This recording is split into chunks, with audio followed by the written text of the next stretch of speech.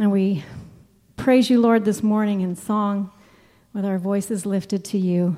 And we pray that you receive it and let it be sweet to your ears. In Jesus' name, amen. All right, let's praise our God for who he is.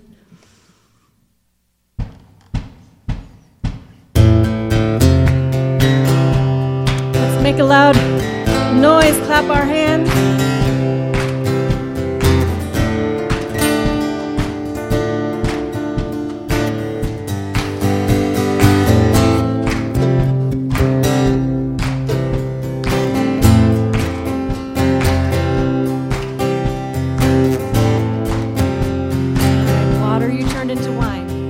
Water you turned into wine. Open the eyes of the blind. There's no one like you. None like you. Into the darkness you shine. Out of the ashes we rise. There's no one like you. None like you. Our God is greater, our God is stronger. God, you are higher than any other. Our God is healer, awesome in power. Our God, our God. Into the darkness we shine. Out of the ashes we rise. There's no one like you, none like you. Our God is greater, our God is stronger. God, you are higher than any other. Our God is healer, awesome in power. Our God, let's sing that again. Our God is greater, our God is stronger. God, you are higher than any other. Our God is healer, awesome in power. Our God, our God.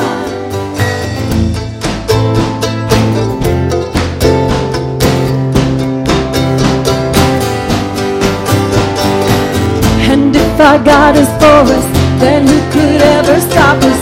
And if our God is with us, then what could stand against? And if our God is for us, then who could ever stop us? And if our God is with us, then what could stand against?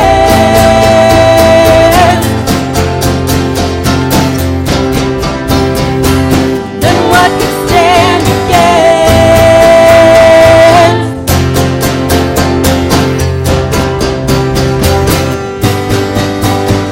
Our God is greater, our God is stronger.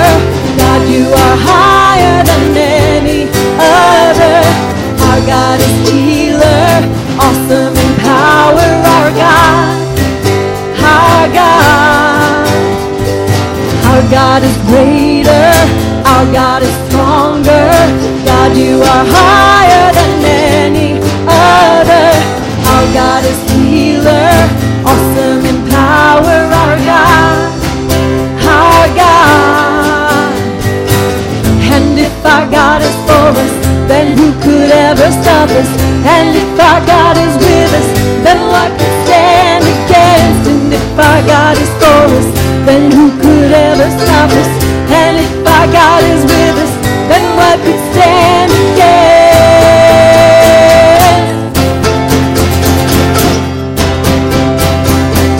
Then what could stand against?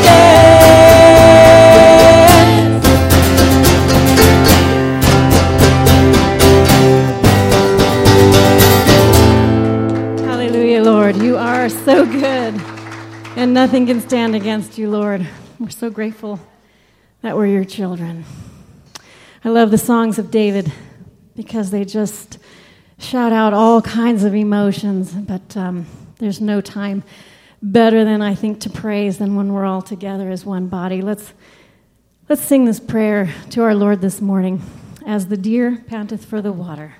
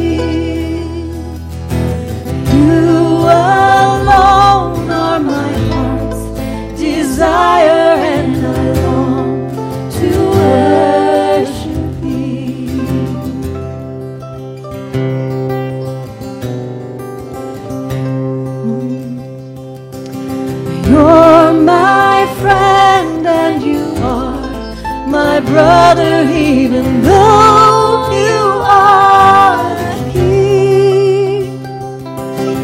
I love you more than any other, so much more than anything.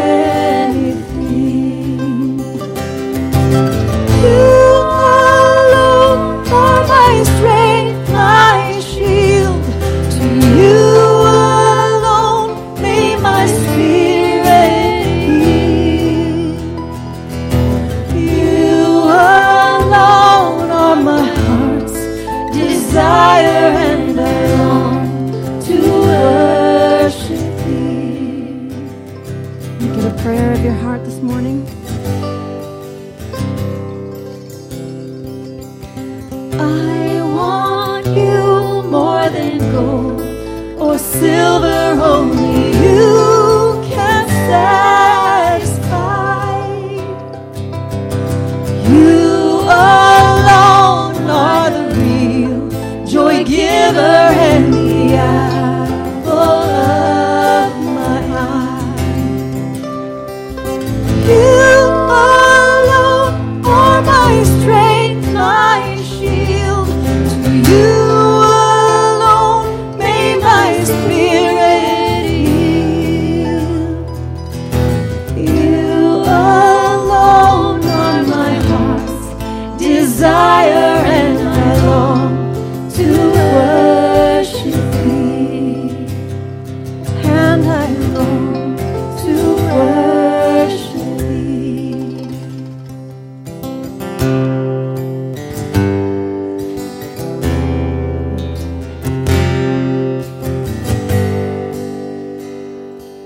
You dance over me when I am unaware. You sing all around, but I never hear the sound. Lord, I'm amazed by you. Lord, I'm amazed by you. Lord, I'm amazed by you. How you love me. Let's sing that first verse again. You dance over me. You dance over me while I am unaware. You sing all around, but I never hear the sound. Lord, I'm amazed by you.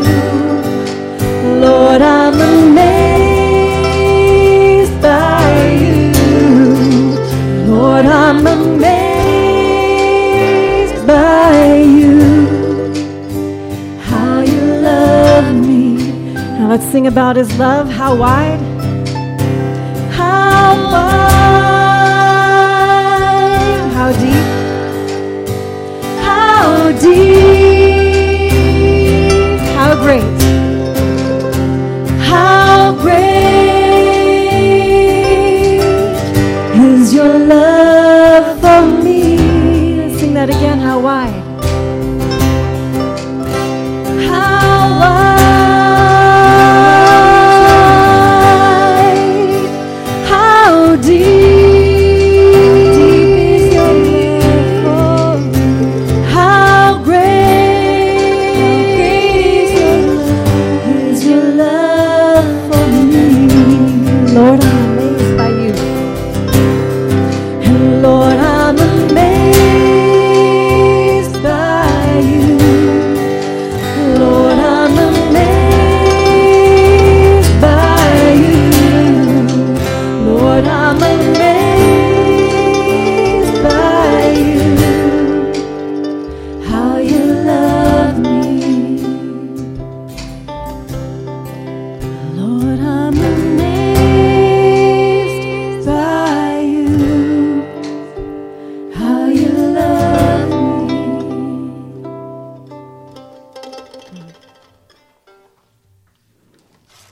Sometimes I think that we take for granted how much God loves us and how valued we are. He created me, He created you for His worship. In Psalm 47, it says, "Clap your hands, all peoples, shout to joy with loud songs of joy to our Lord, for our God, the Most High, is to be feared, a great king over all the earth. He subdued peoples under us and nations under our feet. He chose our heritage for us, the pride of Jacob, whom He loves. God has gone up with a shout, the Lord with the sound of a trumpet. Sing praises to God, sing praises. For God is the King of all the earth. Sing praises with a psalm. God reigns over the nations. God sits on His holy throne. The princes of the people gather as the people of the God of Abraham. For the shields of the earth belong to God. He is highly exalted, and that's why we're here today, and let's just love on Him this morning. I love you, Lord. I love you, Lord, and I lift my voice to worship you, oh my soul rejoice. Take joy, my King, in what you hear. May it be a sweet, sweet sound in your ear. Let's sing that again, just your voices. I love you, Lord, and I lift my voice to worship you, oh my soul rejoice. Take joy, my King, in what you hear. May it be a sweet, sweet sound in your ear.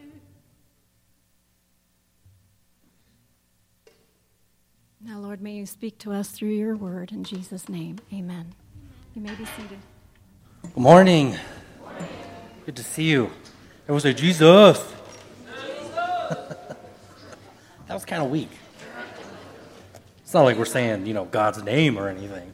Everyone say, Jesus.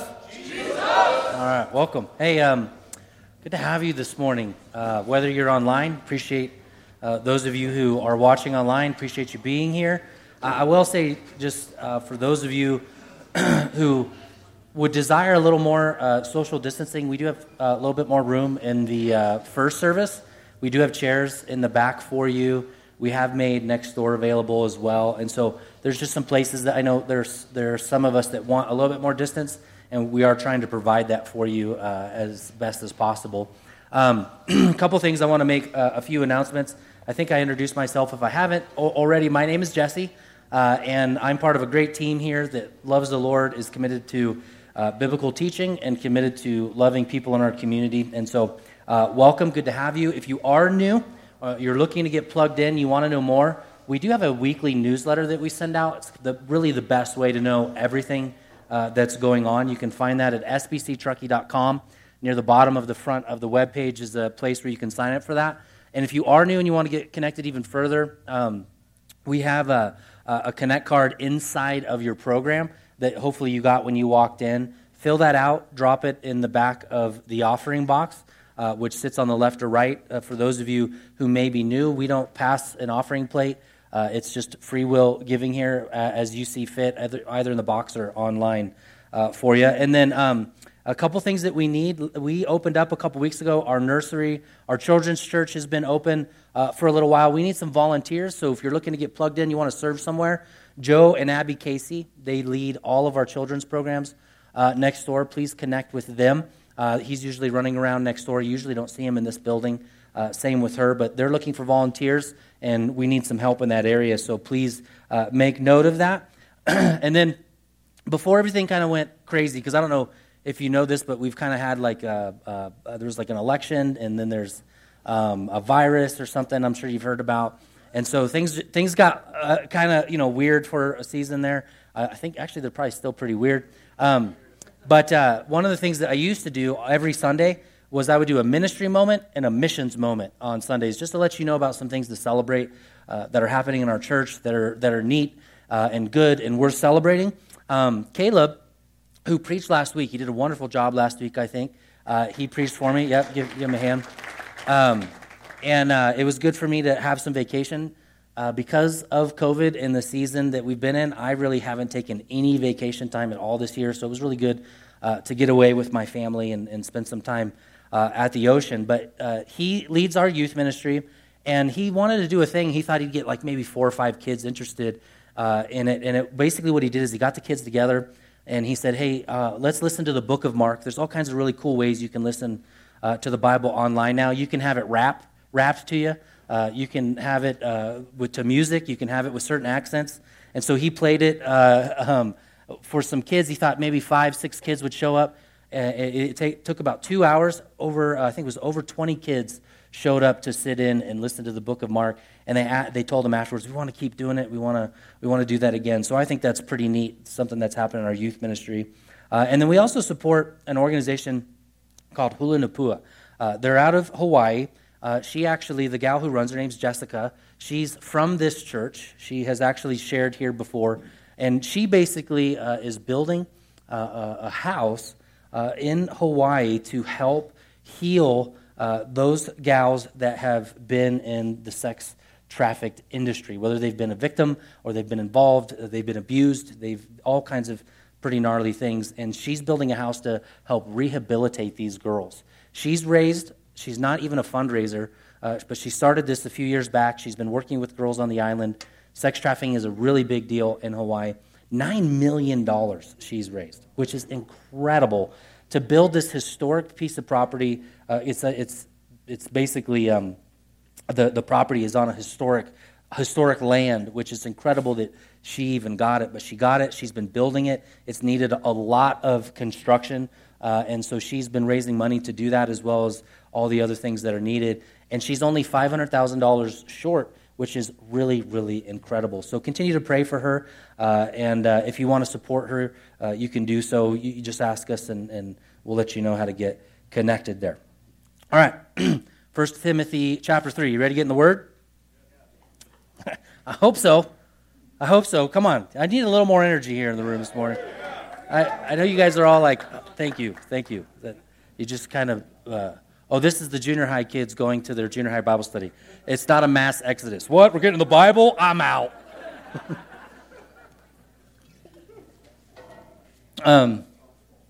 Chapter 3. So we've been in, if you haven't been with us so far in this season, we started the book of Timothy really because, especially in this season, we felt it would be really important to discuss what the church is and what the church isn't. And so we're diving into this book, and it's really an incredible story because you got a young guy by the name of Timothy who grew up in a home where his mom was Jewish, his dad was Greek, his dad dies, his mother and grandmother basically raised him in kind of a fractured home, and Paul, who wasn't a Christian, becomes a church planner, meets Timothy in a place called Lystra, and takes Timothy under his wing as a young protege, if you will, starts to travel with Timothy all over the known world at that time, and eventually takes and plants Timothy in the church of Ephesus, which is where this book takes place. And so now you've got this young pastor. He's single. He's in a church with some older people, and Paul plants him there, and then Paul leaves because Paul wants to plant more churches. And as he's out planting more churches, Paul, that is, he hears things have gotten weird in the church of Ephesus, right? There's apparently some issues with masks in the church, and there's some political things going on. Things have gotten weird in Ephesus. And so Paul writes back to Timothy, and he tells Timothy, okay, in the midst of the weirdness, Stick it through. Keep doing the work of the ministry. Don't leave. Don't bail on your church. They need you. He starts to talk about what it is to have a healthy church, what it is to have a bad church, how to rebuke false teachers and false doctrine. And a few weeks ago, I had a message that we labeled or titled, Good Church, Bad Church. Chapter 3 is going to be titled this morning, Good Pastor, Bad Pastor. And so we're going to discuss kind of my job description really this morning, what it is to be a pastor, but I'm also going to try to make it very applicable to you as a Christian as well. But let me just talk about again, why is Paul talking so much about the church? Okay, the church is important. In fact, Charles Haddon Spurgeon said of the church, he said, the church is the dearest place on earth. Prince of preachers, great preacher, a man who loved the church. Actually, it's probably been said of Charles Spurgeon, he had the first megachurch, had one of the greatest, broadest reaches in the history of the church. And he said, of the church, it's the dearest place on earth. It's to be the light of the world. Spurgeon actually even goes on and he talks about how if you find a perfect church, don't join that church because you'll ruin that church. He goes on to basically say that the church is not for the healthy, but it's an institution, a sanctuary for sinners who are saved by grace. He goes on and says that this place, this church, is the place in which we grow. It's a nursery for the weak, that we are children who are to grow strong within the church. He says it's Christ's family. That's what we are. And so we've had to discuss this idea of the church because the church is important. And the sad state of the church in the United States is that the church is closing 3,700 churches nationwide every single year. Churches die all of the time, either because of an inability to reach the next generation or because church planting in this current state is almost impossible. It's difficult. I've known several church planters who have not had success, some who've had a little success. But the church is important because ultimately, Paul actually tells Timothy it's the buttress of truth. It's the place that we find truth. It's the place where we find salvation. It's the place where the Bible says that we grow by hearing the word of God. Faith comes by hearing, and hearing the word of God preached. So the church is a big deal. It's this dearest place on earth. Now, the reason I'm taking a moment to dive into this is because I think in the culture we're in the place that we're at, we have to have an understanding of ultimately what the church points us to. The church ultimately points us beyond ourselves into Christ himself and to the life thereafter. It gives us a picture of heaven, if you will. Now, if you don't have a picture of heaven, I was reminded of this on social media this week. You know, every now and then, social media surprises me. It shouldn't because it's social media, right? But I posted a simple picture. Just a picture, a few words up top, and it was a picture of a lion with a crown on his head, with a greater symbol than a donkey and an elephant. Now, to me, I look at that and I go, simply said, right? Jesus is greater than any political party. Jesus is the king. And sure enough, there's some responses on there questioning, why is this here? What does this mean? And this is the world in which we live in. And by and large, my approach to social media almost 100% of the time is when people start interacting on social media, I don't. I just let people say what they need to say because it's usually fruitless, but I couldn't help myself. And so I just wrote two different things in my responses to some of the comments. The first one comes from Colossians chapter 3, verse 1. And it says this: if you have been raised with Christ, seek the things that are above, where Christ is, seated at the right hand of God. Listen carefully to verse 2. Set your minds on things that are above, not on things on earth. Why? Because you have died. Your life is hidden within Christ. So put to death everything that is earthly in you: sexual immorality, impurity, passion, evil desires, covetousness, which is idolatry. Now, again, I'm going to tie this into good leadership, and part of what I'm doing, I think, is good leadership, guiding, preaching the truth, pointing you to Jesus, pointing you to the gospel. Because we are in a season where there's change coming. It seems as if we'll have a new president in office. And with that comes some fear and some angst, especially amongst the evangelicals, especially amongst the church. There are those who are afraid that maybe our religious liberties will be at risk. There are those that are worried about what kind of taxes may come, what will happen with health care. There is a myriad of concerns, all of which, by the way, are earthly concerns. They're not heavenly concerns. In fact, the Bible specifically states, regardless of who is in office, if you remember, this is in chapter 2 of Timothy, you are to pray graciously for your leaders. Whoever your president is, whoever the vice president is, whoever is in Congress, whoever is in the Supreme Court. You're also to be praying, by the way, for Pastor Jesse. You're to pray, regardless of what you think. Then I quoted this from C.S. Lewis. Right? Normally, you've heard me say this before. If something sounds really good and you don't know who said it, just say it was C.S. Lewis. C.S. Lewis says, if you read history, you will find that Christians who did the most for the present world, are precisely those who thought most of the next. He then went on and said this, and I believe this is true today. It is since Christians have largely ceased to think of the other world that they have become so ineffective in this.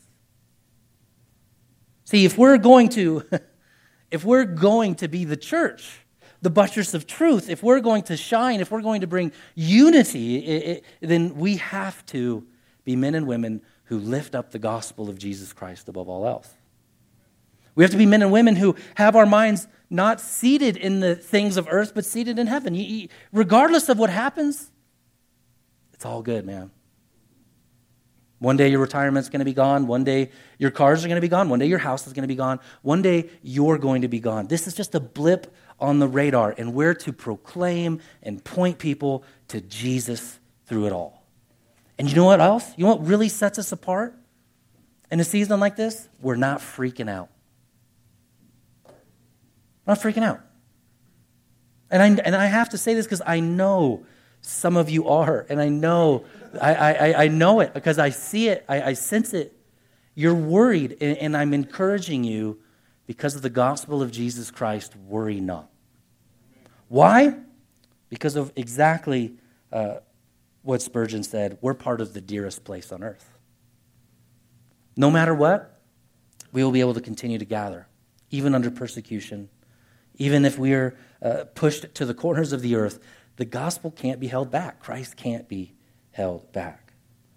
So Paul understands, just like we do, that the culture is weird. Things are hard. You're going to have people on the outside pushing in, telling you what the church is to look like.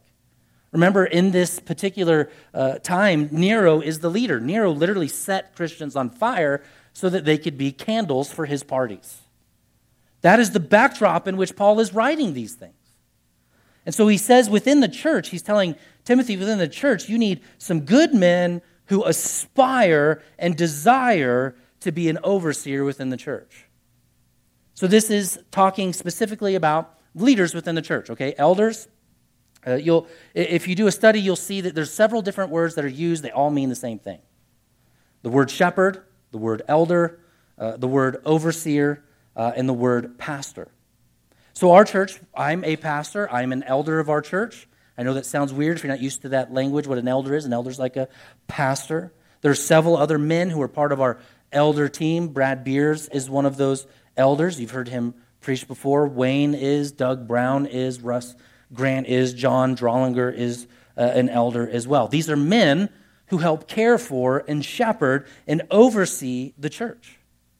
Now, the reason that a message like this could get a little bit hard is because it may be that you may be sitting there thinking, well, I'm not a leader, I'm not a pastor, and I'm not an overseer, and I don't want to be. And I would say, congratulations to you, you have chosen wisely. However, you're not totally out of the park. You're not out of the woods. Because this is not only a grid, and take note of the language that's used here, right? You're supposed to be all of these things. They're all character issues. None of them say anything about your intelligence. Okay? So you can be dumb and a pastor, I suppose. Now, hopefully we don't pick dumb pastors. But they're all character issues.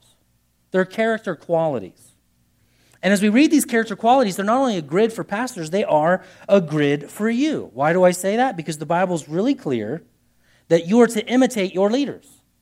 Paul actually literally says, of those under his authority, he says, look at my life, look at all the things I've done, look at what I've done well, and imitate my faith. Imitate it. He actually says in one place in the Bible, he says, consider the outcome of your leader's life. Look at the results. Look at the kind of life they live and think about it. Weigh it out in your head. Is it worth duplicating? Now, in December, I shared this a few weeks ago. You don't have to applaud me. It's not that big of a deal, but it's a big deal, but not that big of a deal. I'll have been married 17 years to the same woman. Okay? Same woman. Yeah. Well, it's nothing if you think Wayne just recently celebrated not that long ago 50 years to the same woman. To the same woman. All right. You group here, you're stoked. The rest of you don't care. 50 years. That's amazing. I'm not even 50 years old yet. Gee, Merry Christmas.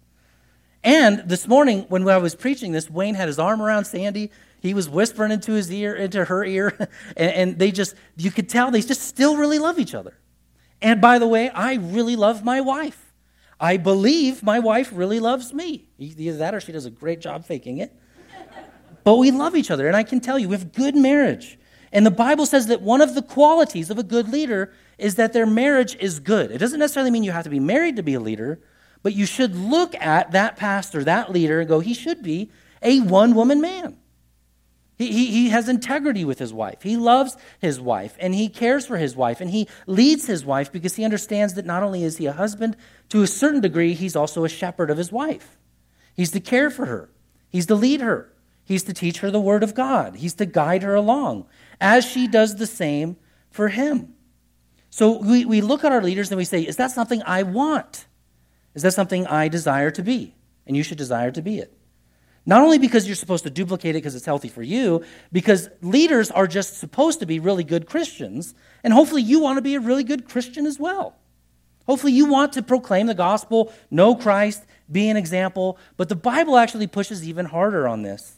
1 Peter as well as Revelation, 1 Peter chapter 2, says this, you're a chosen race, a royal what? You're the priesthood. You're also a priest. So even though Paul is saying specifically, a church needs shepherds and leaders and pastors, and I could show you, I don't have time this morning, they should be financially taken care of by the local church. That they should be paid for that if the church can afford it. You have leaders of the church, you need those leaders, but you are also a leader. You're a royal priesthood. You exemplify and carry Christ wherever you go.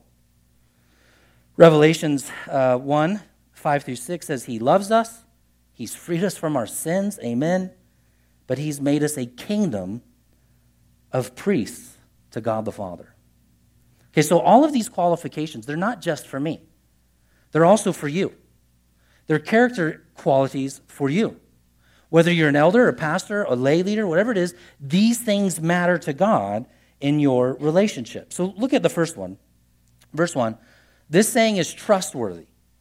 So this is true. This is a good thing. If anyone aspires, see that word aspire? You can circle it and recognize that a good pastor, a good leader, has aspirations. They want to help push the church into new areas and to do new things and to reach out and to new people groups, that you've got to want to do that. And you also got to want to love your church. Right? It would be a horrible thing for me to come up here and not love you. I would be disqualified. But I do. I love you. I love you enough to say things that I know you don't want to hear. I love you enough to guide you and preach texts like last week, which is a tough topic to preach on. So your pastors need to love the church and aspire for it, but take note of this. It's a noble task. It's work. That language there literally is, it's work. You're going to sweat a little bit. You're going to have to work at this. In fact, later in 2 Timothy, Paul tells Timothy this.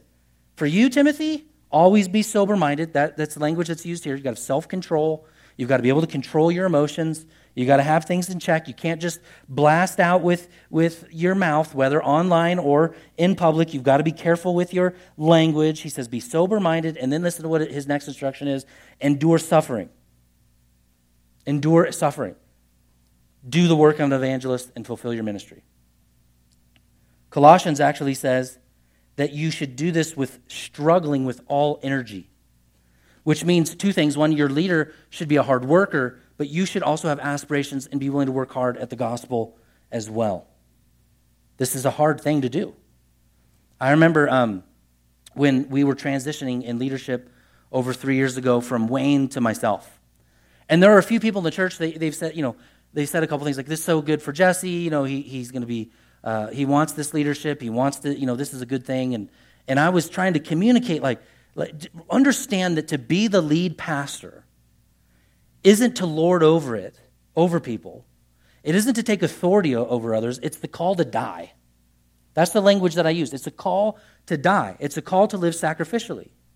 And you remember in this passage it says that I forgot what it says. Self-controlled, respectable, hospitable, able to teach, sober-minded. And another place, the Bible literally tells leaders that they're the servants of the church. It says in the passage here, if you remember, right, be a one-woman man. Your marriage matters. And the best passage on marriage is Ephesians chapter 5, where it says that husbands are to love their wives as what? As Christ loves the church. That's a sacrificial, dying kind of love. Right? For the most part, when you guys have been able to make decisions during COVID-19 and the election, for the most part, you've had to think about your immediate family. Let's say that extends to 5, 6 people. Every decision that we've had to make here has been for hundreds of people. And then how that extends into the rest of the community as well. It means that you've got to think about a lot of different things and a lot of different perspectives and a lot of different opinions and a lot of different biblical convictions. In fact, I shared this with you a little while back. Not only are 3,700 churches closing every year, they're actually expecting a mass exodus of good Bible-preaching teachers to quit the ministry in the next couple years. Because of the political divide and the theological divide, it's not sustainable. And if I'm quite honest, I had a conversation with my wife where I literally said to her, I said, you know me, you know what I signed up for. I signed up to preach the gospel and to preach the word of God to God's people. I didn't sign up to debate mass. I didn't sign up to be a virus expert. I didn't sign up to be a political expert. I signed up to talk about Christ. And the pressure of the church, even inside the church, is you got to talk about this stuff. You got to bring it up. You've got to pick a side. You got to pick a side. Why do I got to pick a side? I want to pick Christ. That's all I want. I want the gospel. I want to know and resonate and sit with and be in love with the fact that God has forgiven me of my sins. I am seen as a child of God, and you're part of the family of God. That's what I want. And it's hard to be in a season where everybody wants you to be something other than what you want to be. I didn't sign up for this. So we've had to make that and deal with that and work through that and realize this is who we're going to be. Good leaders stand on the gospel. That's what Timothy is being told by Paul. Stand against false teaching. Don't allow these things to divide the church. Don't allow people to upset the apple cart. Stay within the truth, the buttress of the truth. John Wesley, in regards to this noble task, this great work, this great labor, this call to die, he says this, give me 100 preachers who fear nothing but sin and desire nothing but God, and I care not a straw whether they be clergymen or laymen, but such alone will shake the gates of hell and set up the kingdom of heaven on earth. Our job as a church is not to set up a political kingdom. It's not to set up our own personal opinion. It's to set up the kingdom of God. The church is to reflect what heaven would be like, which includes all kinds of people. Which, let me berate my point some more here. I told you in these sermon series, because I'm a pastor, you're going to hear my heart a little bit. I want you to look at the text because I want to make sure you know that when I go on some of my little tangents that you understand that I'm trying to connect them with the text and not my own personal opinion. Where is it? If you go to verse 7, please, of chapter 3. Speaking of a leader, speaking of a good Christian, moreover, he must be well thought of by who? Outsiders. Uh-oh. That means that the pastor needs to know people who aren't Christians. Right? So there's two tensions that I have to walk through all the time as a pastor, and I think my background has allowed me to do it better than some. Not better than all, definitely not an expert, but I love Christians. I really do. I do like you. Most of the time. Most of the time. I really enjoy you. And some of you I enjoy more than others, if I'm being quite frank. And don't take that personal. But you know, I've always really, really loved hanging out with non-Christians. And that comes out sometimes in my preaching. I care about people who don't know Jesus. And I came from a place of a lot of people who didn't know Jesus. I mean, the kind of people that my family hung around were not Christians. Very not Christians. Right? And so I enjoy the people who don't know the Lord. And what that's caused for me in my walk with God as a leader is I rub shoulders with Christians all the time. And so I hear what you believe. I hear what you're thinking. I hear how you're processing Facebook and social media and news and the election and mask and no mask. I know exactly how you feel. And then I rub shoulders with my friends who don't know Jesus, and I know where they feel too. I know how they're thinking. I know why they think the way they think, and I'm sympathetic to it. In fact, I had a conversation with a friend just the other day. He said, I really would like you to meet with a family member of mine who doesn't know Jesus because I think that you'll reach that person. I've been told that on occasion. You're the pastor to talk with non-Christians, which sometimes makes me feel weird too. Like, what does that mean? Does it mean that you think I'm a non-Christian too? No, I think it's the understanding of I understand. I'm not going to get that person, that outsider, to believe the way that I believe in that conversation. That's not your job. Your job isn't to meet somebody and then to convert them to all of your ideologies. Because what's said in our nation now is that you're not, unless you're a Republican, you're not a Christian. If you think any otherwise, then you're just not a Christian. What would the church look like? What would your life look like if the table was big enough to sit down with people from all kinds of backgrounds, all kinds of nationalities, all kinds of... What would it look like if someone could sit at the table and wear a mask and no one cared, and someone could sit at the table and they didn't wear a mask and nobody cared? And what would it look like if we sat down and there was a Democrat here and a Republican here, and all we really cared to talk about, all we really cared to resonate with is just the gospel of Jesus Christ? What would that look like? It should look like Sunday mornings.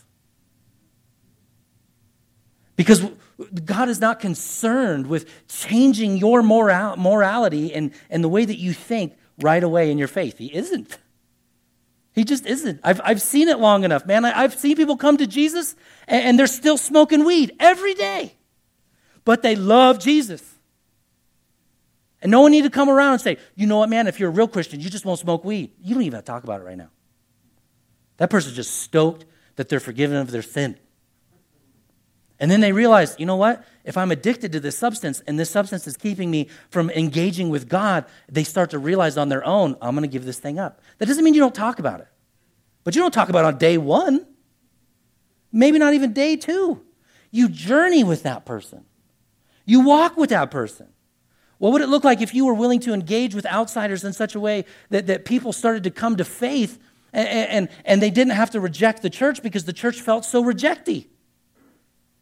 No one should ever walk in this room and feel judged.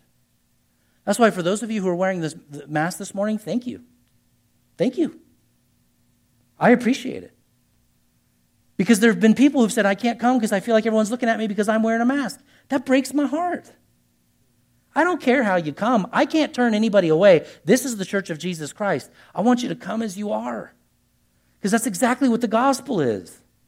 Come as you are, broken, bruised, battered, filled with distress, not looking so pretty, and find the forgiveness and the reconciliation and relationship that Jesus offers. Some of you remember the great story. It's been told so many times, it's like a legend now. Remember when Jim Rippey got saved and he became a Christian because he was on top of a mountain. He's a snowboarder, professional snowboarder. He's on top of the mountain. He's looking over how beautiful everything is, and he realized how beautiful it was with the snow and nature, and he thought, there has to be a God. This didn't just poof out of nowhere. There's a designer. So he starts coming to Cedar Bible Church. He becomes a Christian. Invites Pastor Wayne over to his house to go through some Bible study stuff. And so Pastor Wayne walks into the house. There's the coffee table. He opens up his Bible, and in order to do so, he's got to push aside the largest bong Wayne has ever seen. Let's do some study, yo. Just put this to the side. And then Wayne proceeded to have a conversation with Jim about who Jesus was. Never even talked about the ginormous world record breaking bong on the table. And later through relationship and through the gospel and through biblical teaching, Jim repented of certain sins. He's a strong Christian, strong proclaimer of the gospel. We've had people come to the church over the years who started coming to the church, finding out who Jesus was, and they were dating. They were living together. And none of the pastors knew they're living together. People knew they were living together. This has happened on several different occasions, and nobody said, hey, you know what, the Bible says that sex is for marriage and that you should commit and you should buy in because marriage is one of the greatest proclamations of the gospel. It's beautiful. We believe all of those things, but nobody hammered them on it. Nobody made them feel guilty because of it. And on their own, through their own walk in faith and through their own relationship with Jesus, he graciously brought those couples along. I can think of at least two. And they realized, we got to make this right. We want to get married. One of those couples got married with Wayne right here at this pulpit on a Sunday morning. After years of living together, not thinking they ever were going to get married. Is marriage important? Yes. Is sin, should it be talked of and repented of? Amen. But when we talk about outsiders, we're long-suffering and we're gracious. We're gracious to those who don't think like us.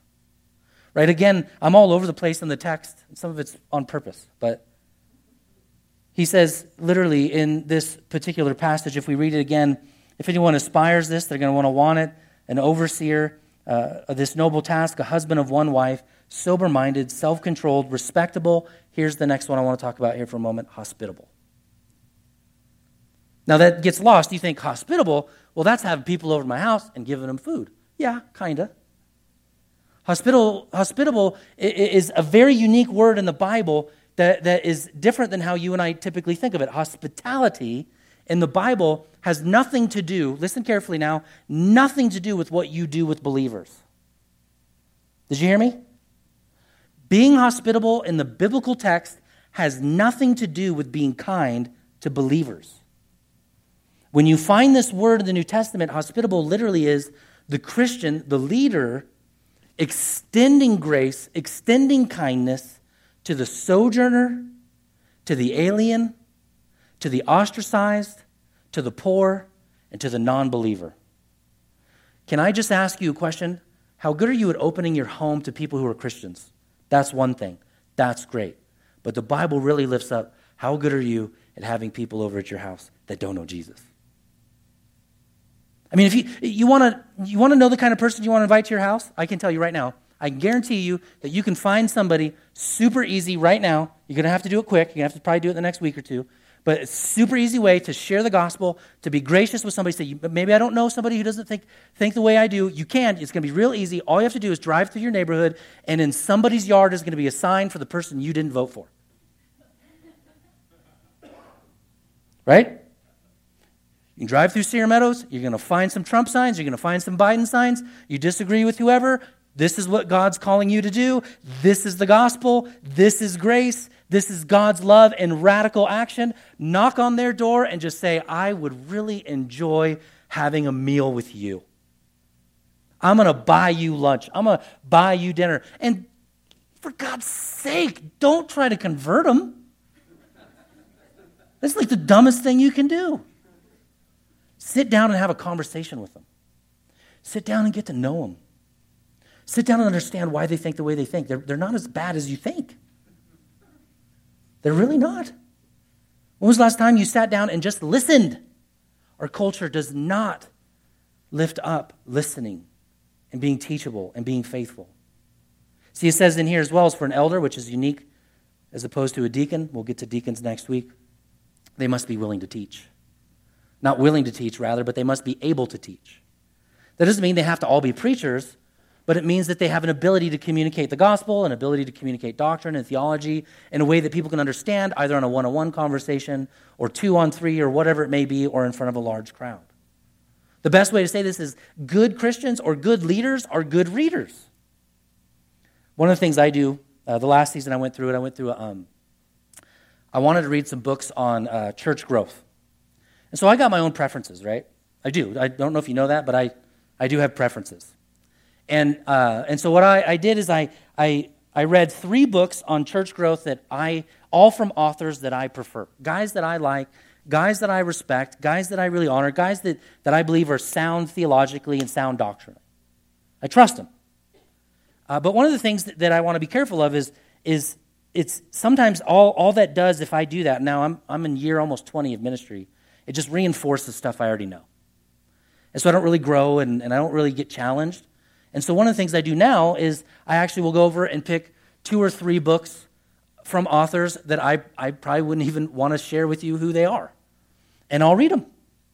And ultimately, then I'll hear that, and I'll hear this, and then I'll read Scripture, and I'll make sure that it's sound to Scripture, and then I end up with some ideologies over here, some convictions over here, and some solid convictions over here, which makes me hopefully more rounded.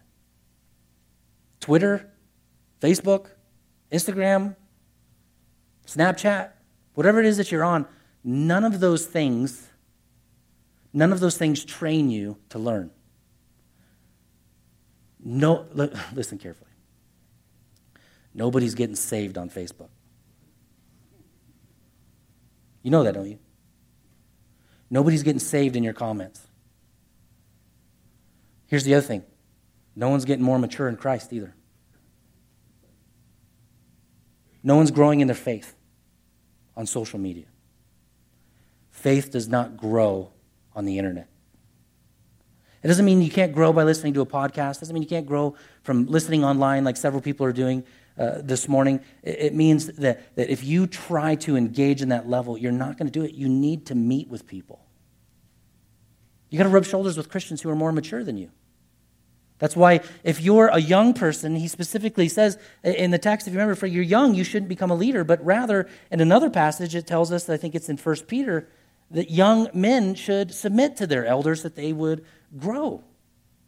Young men need older men in their lives that's going to train them in godliness. And by the way, elder doesn't mean older. I've met 20-year-old Christians who are far more mature than 60-year-old Christians, especially in the way of the gospel. And so here I am in this position as a leader with this noble task that God has given me on what is the greatest place on earth, which is the church, not Disneyland.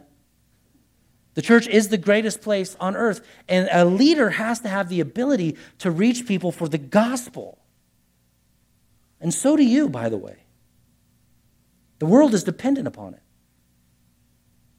There's 4 different categories here that matter for the leader. His relationship to God, his relationship to his wife, his relationship to his kids, and his relationship to outsiders. Those relationships matter, and it's always from the top down. So here's the encouragement as we get ready to kind of close here in the next few moments.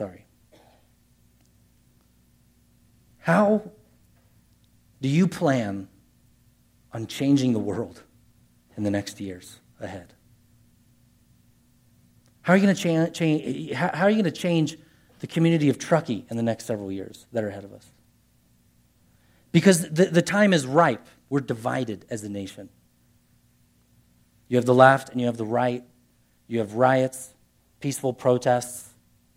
You have governors you like, governors you don't like. You have states you like, states you don't like. Presidents you like, presidents you don't like.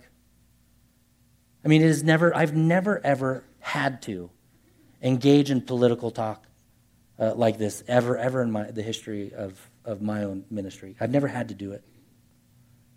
People had their ideologies and they kind of kept them to themselves and, this and that. And what if you were as loud about the gospel as you are about your politics?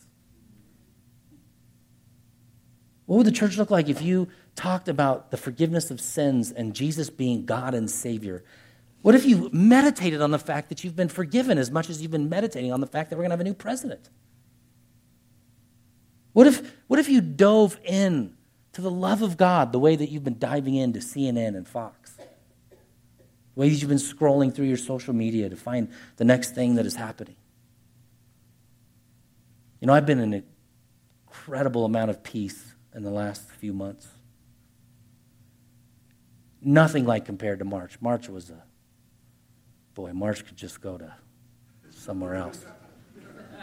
They just can leave and never come back. April and May, oof. Napping, overeating, worrying, trying to figure out what to do in the church. And something eventually clicked. I was just going to talk about Jesus. Yeah, I'm going to mention politics, but in the light of the gospel. I just want to talk about Jesus. I don't want to play games. I don't want to debate things that aren't going to matter in 2 years. I don't want to even talk about things that are going to change in the next 4 years. I just want to talk about Jesus. I want to know Jesus. I want to be known by Jesus. I want you to know Jesus. I want you to be known by Jesus. And I want our conversations and our worship to be surrounded around that. I want to see you grow in Christ. I want to see your faith be larger than it was several months ago. I really want to see people who don't know Jesus come to know Jesus. I really want to see people who don't belong in the area because they're from the Bay Area come and know Jesus within our church. I want to see people come to fall in love with the God who came to love them. And then I want to sit back and watch how Jesus matures them into the people that Jesus wants them to be. Because you know the greatest job of a leader is to take people from God's point A to God's point B. Not your A and not your B. But whatever God has for them. I just end with one last story. We got a guy next door, a lot of you know him. His name's Joe Casey. He's leading children's ministry. Joe Casey went through a very ugly divorce, and he basically was addicted to drugs. And through a series of events, he found his way through Sierra Bible Church. He met with Wayne. Wayne was the senior guy at the time. And like I said earlier, there's kind of something about me that kind of attracts rough people. So Wayne said, you need to go talk to Jesse. So Joe came into my office. We started talking about Jesus. As we talked about Jesus, a few months went by. He became an intern. His internship went by. Became an intern again. And now he's next door as our children's director. He's working on possibly getting ordained because he wants to counsel and continue to lead people to the Lord. You know, I never ever pushed on him in a way that he wasn't ready for. Just journeyed with him until God said, it's time for you to be in ministry. And there were times I told him early on, you're going to be in ministry. And he's like, no. I was like, yeah, I said the same thing. But God gets you. Would you stand with me as the worship team comes up? We honor the Lord and hope and pray that God makes us into the leaders he wants us to be.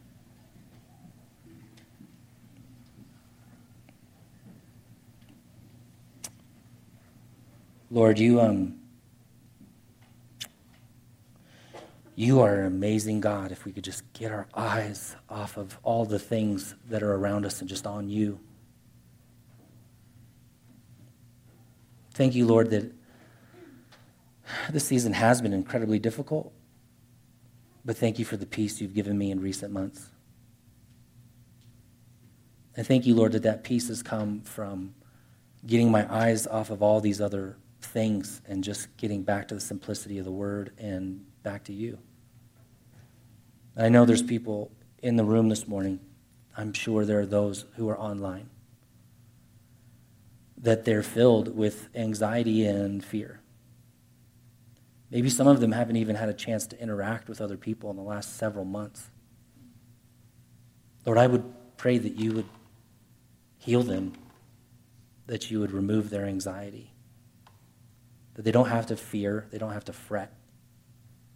Lord, give them the ability to see you. I think of the verse that was posted on one of our sites earlier this week, Lord, where Paul prayed for the church, that the eyes of the church would be enlightened to the promises and the inheritance that we have in Christ. What we need is a reminder of. We need the blinders lifted off of our eyes to be reminded of the goodness that's in you.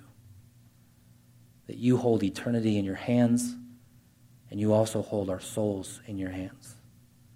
And nothing can be snatched from your powerful hands. So now we give you honor, Lord. We present ourselves before you, that you would mold and shape our souls into your image. In Jesus' name, amen. As we go out this week, may you ask the Lord to fill your life and look up and think about not this temporary home, but our life eternal with him. And let's focus on that hope and share that love of Christ with our family, with our friends, with our coworkers, and let him fill you with his joy and let that just exude out as we proclaim God's love to those that don't know him. Let's sing together about our Lord on his throne, for he is King of all the earth, as Scripture said. I see the Lord.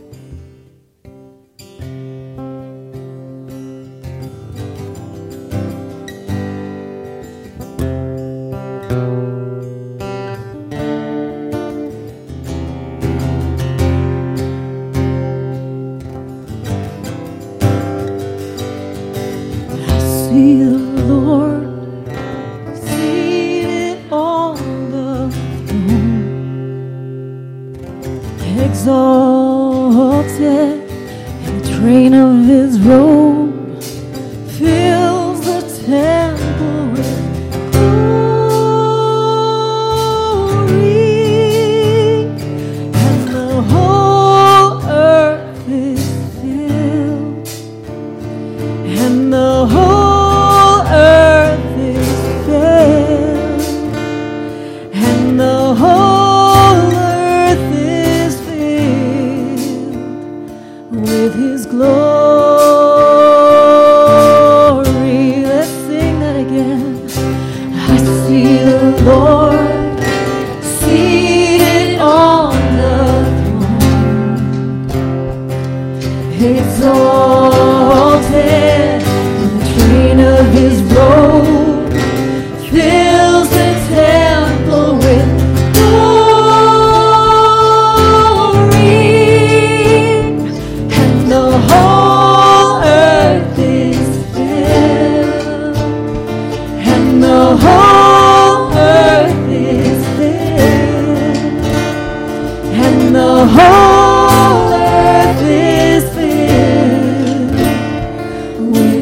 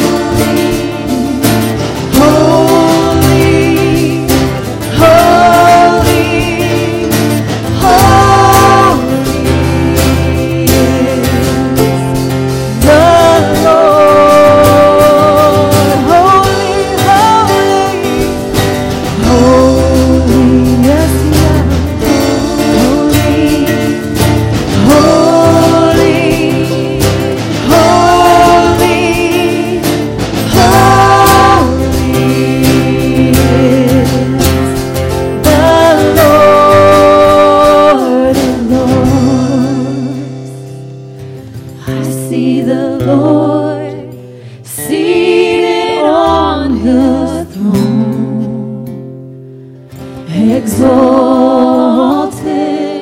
and the train of his robe